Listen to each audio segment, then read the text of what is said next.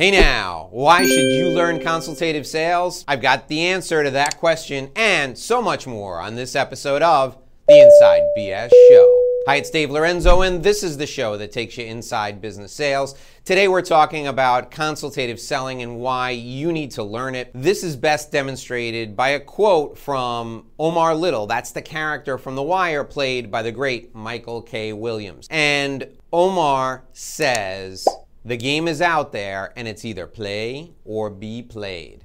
Now, what does this mean for you as the leader of a sales team selling big ticket services or a high ticket product with a long sales cycle? Well, you need to get your salespeople interested in engaging in relationships. So the Omar Little quote, "The game is out there, either play or be played," really, to me, represents the fact that somebody is going to sell these high-ticket products, this high-ticket service to your prospective client.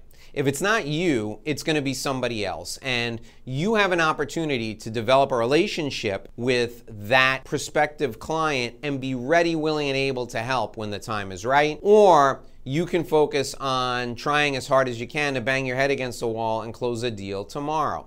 Now, with long sales cycles, you have to realize there is always somebody out there who's ready to buy. Your job is to find that person. So that's the game. The game is for you to develop as many relationships as you can, stay in touch with all those people, continue to add value to those folks and their careers and their businesses and their relationships. And then when the time is right, they'll call you.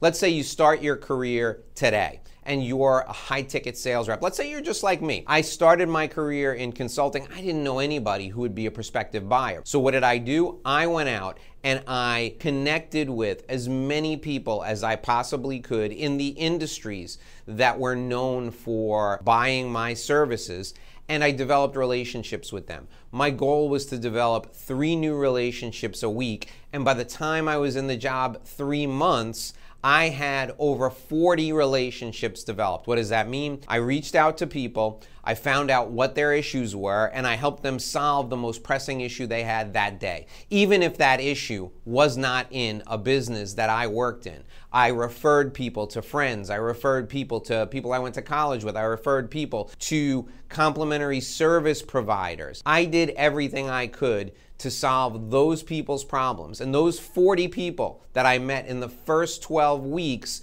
of those 40, 4 of them gave me deals within my first year. You heard me correctly. A sales cycle that was typically 18 months long was shortened in some cases to 60 days, in some cases to 6 months, and in most cases to less than a year because I developed relationships with them.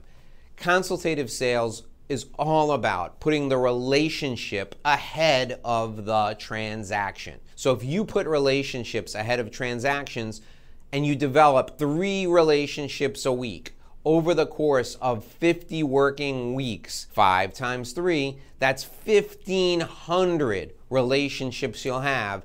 Somebody is going to be ready to buy at some point. The game is out there. It's either play or get played. If you aren't developing relationships with these people, their next deal is going to go somewhere else. If you're not leveraging consultative selling, you need to do it right now.